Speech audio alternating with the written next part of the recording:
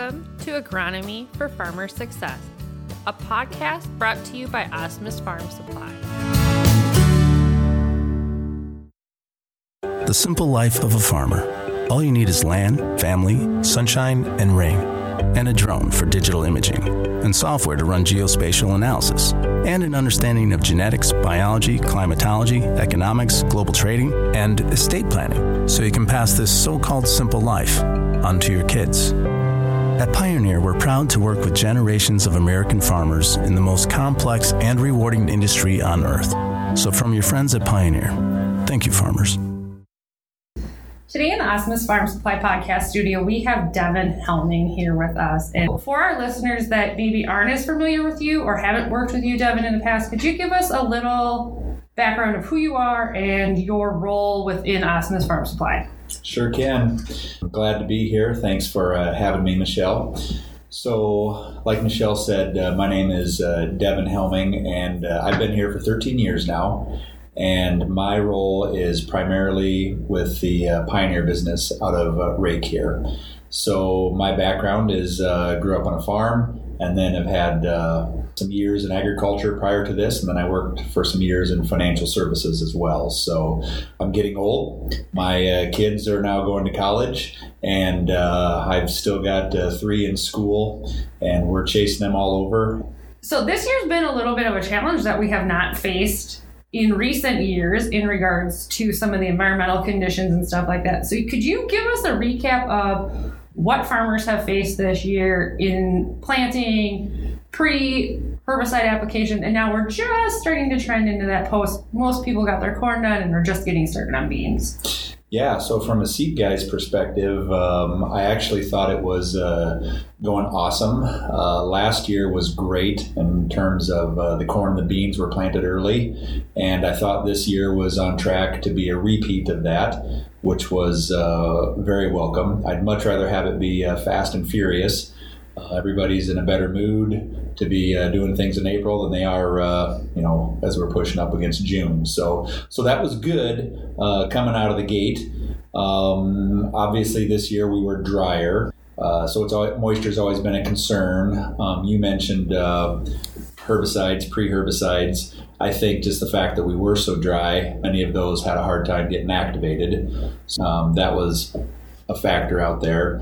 But my dream of having a great planting season came to an end also because we had a frost on Memorial Day weekend, the Friday going into Saturday, I believe.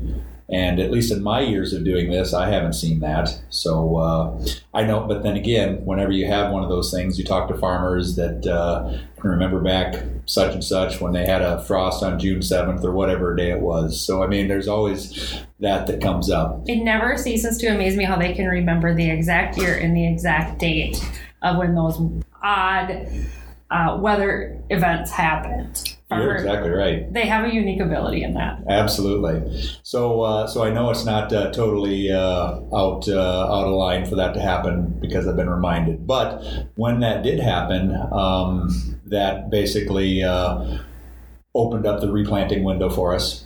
So we had some of that to contend with, which is, a lot of years we have it because it's wet, but this year the frost gave us some replant. And then I guess I'll just say that as dry as it has been, there were a lot of variables in terms of what early emergence looked like. Some years you get the early rainfalls and that covers up some things. If your planting depth isn't perfect, if some other things maybe aren't quite perfect, but you got some timely rains, that covers it up. Well, we didn't get those this year. So we have a wide spectrum of field conditions out there, or just I'd say crop conditions. And but yeah, that's kind of the overview. So from a seed guy's perspective, it's going great. Ended up stretching out a little bit. We're having fun. So, Devin, you did talk about the uneven emergence that we saw early on in the spring. What long-lasting, season-long effects is that going to have on some of these crops?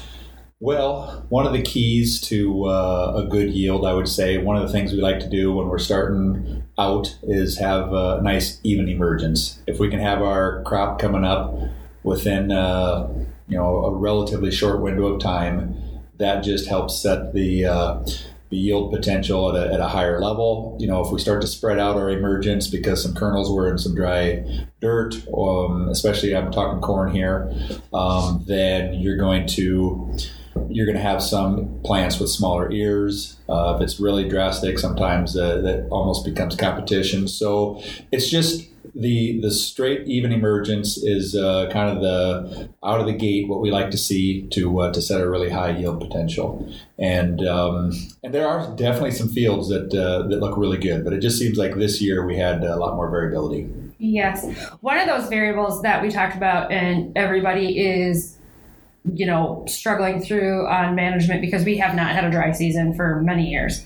One of those that we're noticing now is the effects of planting depth on these conditions and uneven emergence. And for those that are seeing that, what is the value of your planting depth and having the right planting depth so that when these extreme conditions such as the dry, what is the importance of that planting depth? I'd say it's critical. I personally like to see probably 2.25 to 2.5 inches planting depth.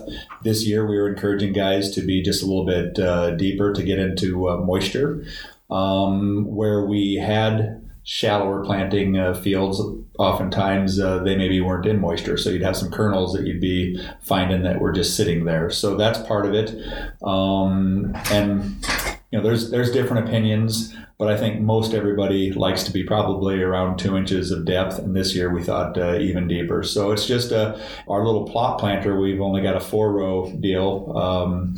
But you dig and you think you have everything set up right, and maybe 2 of the rows are good, and 2 of the rows, it's just getting out there, digging, seeing how the machine is working, and tweaking it and rechecking. You really see it this year on, say, your end rows and your compacted areas, where maybe that planter couldn't quite get that seed as deep. Because of that reason, you're seeing that effect this year more so than I have seen in my memorable future. Sure. So I think we've hit on most of the things that we discussed prior to this podcast. It got started really early, things, warmed up. As part of the weekly newsletter, there's always a crop condition segment in there for growers so they don't have to go back and forth between Minnesota and Iowa. We do that for you. Yeah, we were right on track with last year. We're way ahead of the 5-year average. But the major thing was we had severe drought. We did not have ample conditions. So we have talked about that moisture level, about how that affected planting season. Now, how is that going to affect fungicides and pesticide application in the future, so that we've already faced these struggles to get uneven emergence and, planting depth issues? How are fungicide and insecticide applications coming up going to affect our yields? The thing I would say is I still feel like there's a lot of potential out there. When I'm walking fields, there's a lot of fields that really look good to me. Now, when they are, and there's certainly some fields that are on the other side of the spectrum too, but I still think there's a lot of good-looking fields, a lot of good potential in general.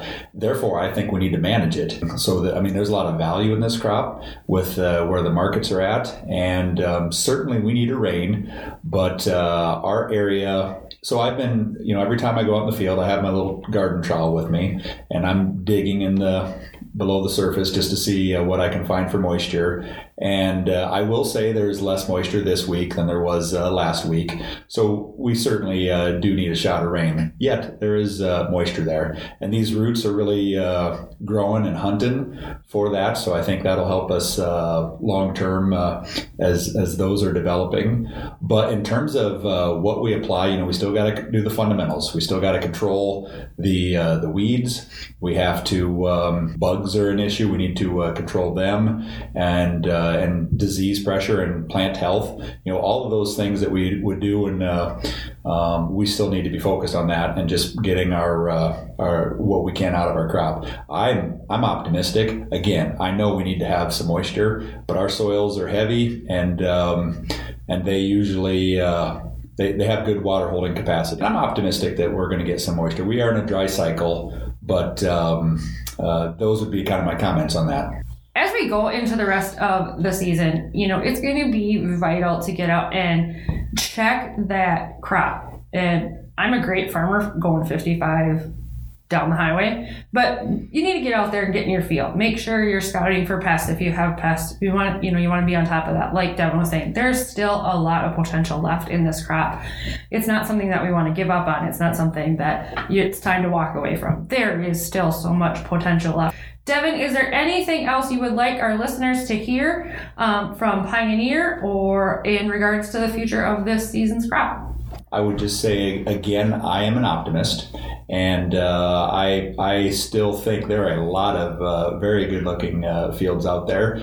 I'm always interested in plots. We have, when we have stresses out here, we have various hybrid tolerances to drought and other things that we will be experiencing and having opportunities to evaluate.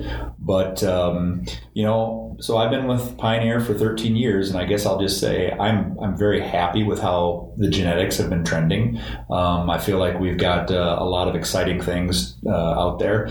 Yet, and I have this conversation with a lot of farmers. For all the good things that we can do, the Lord is still in control. I mean, we need to have the right weather to deliver the crop. But what I tell my growers, and they all agree with this, is let's focus on what we can control.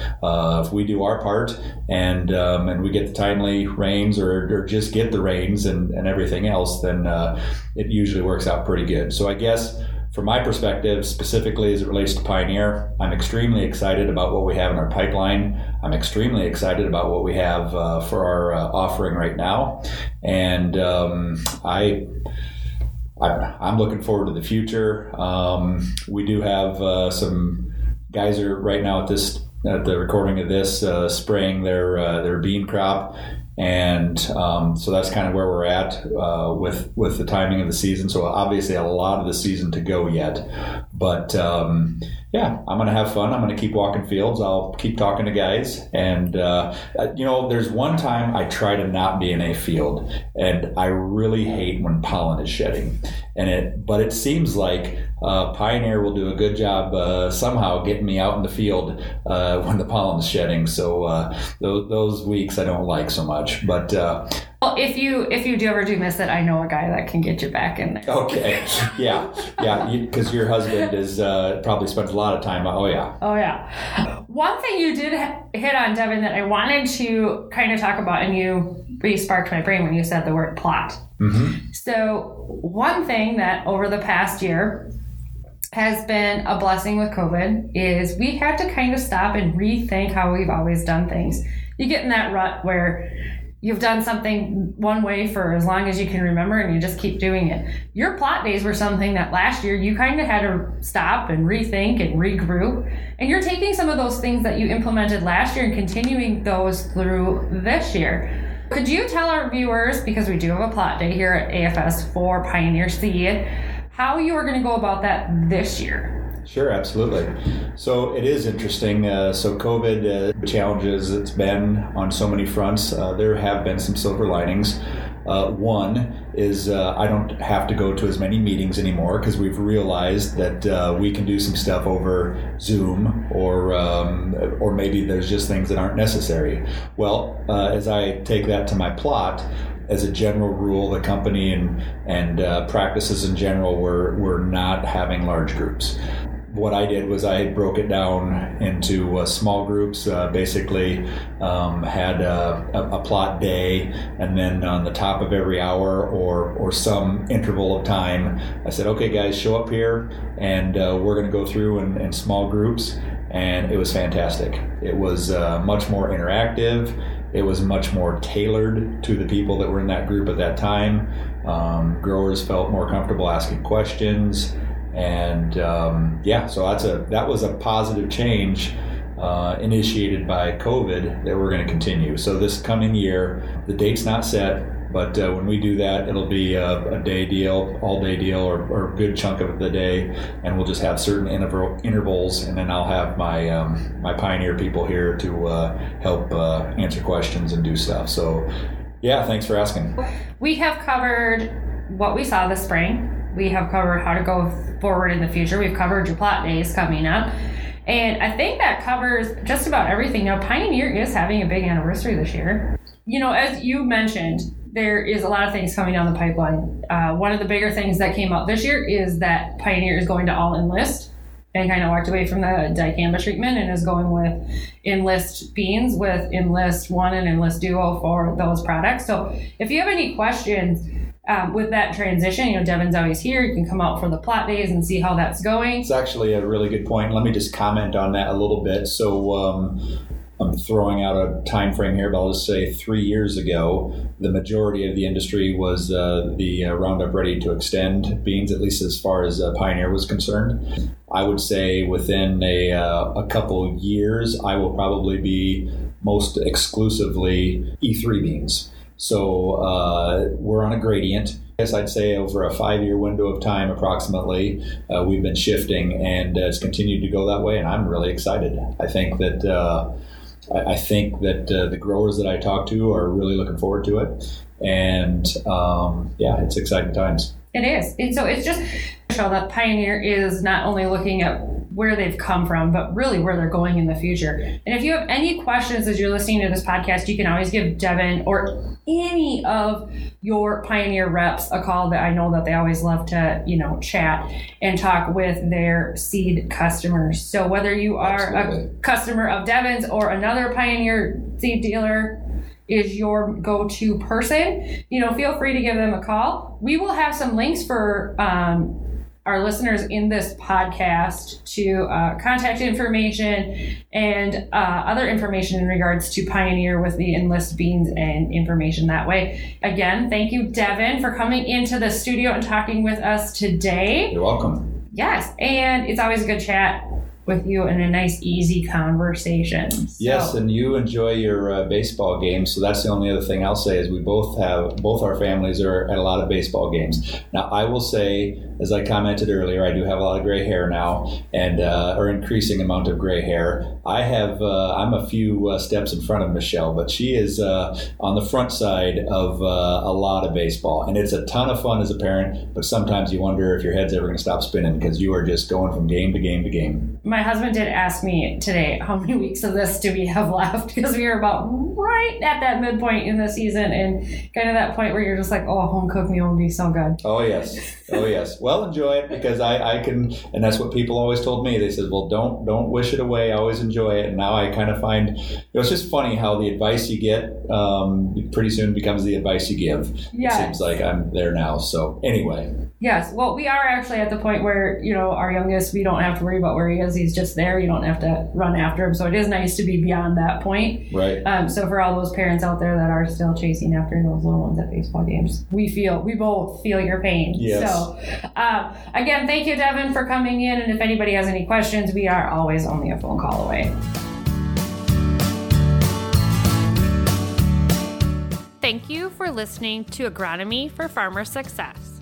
If you'd like any additional information, please contact your trusted Osmus Farm Supply agronomist.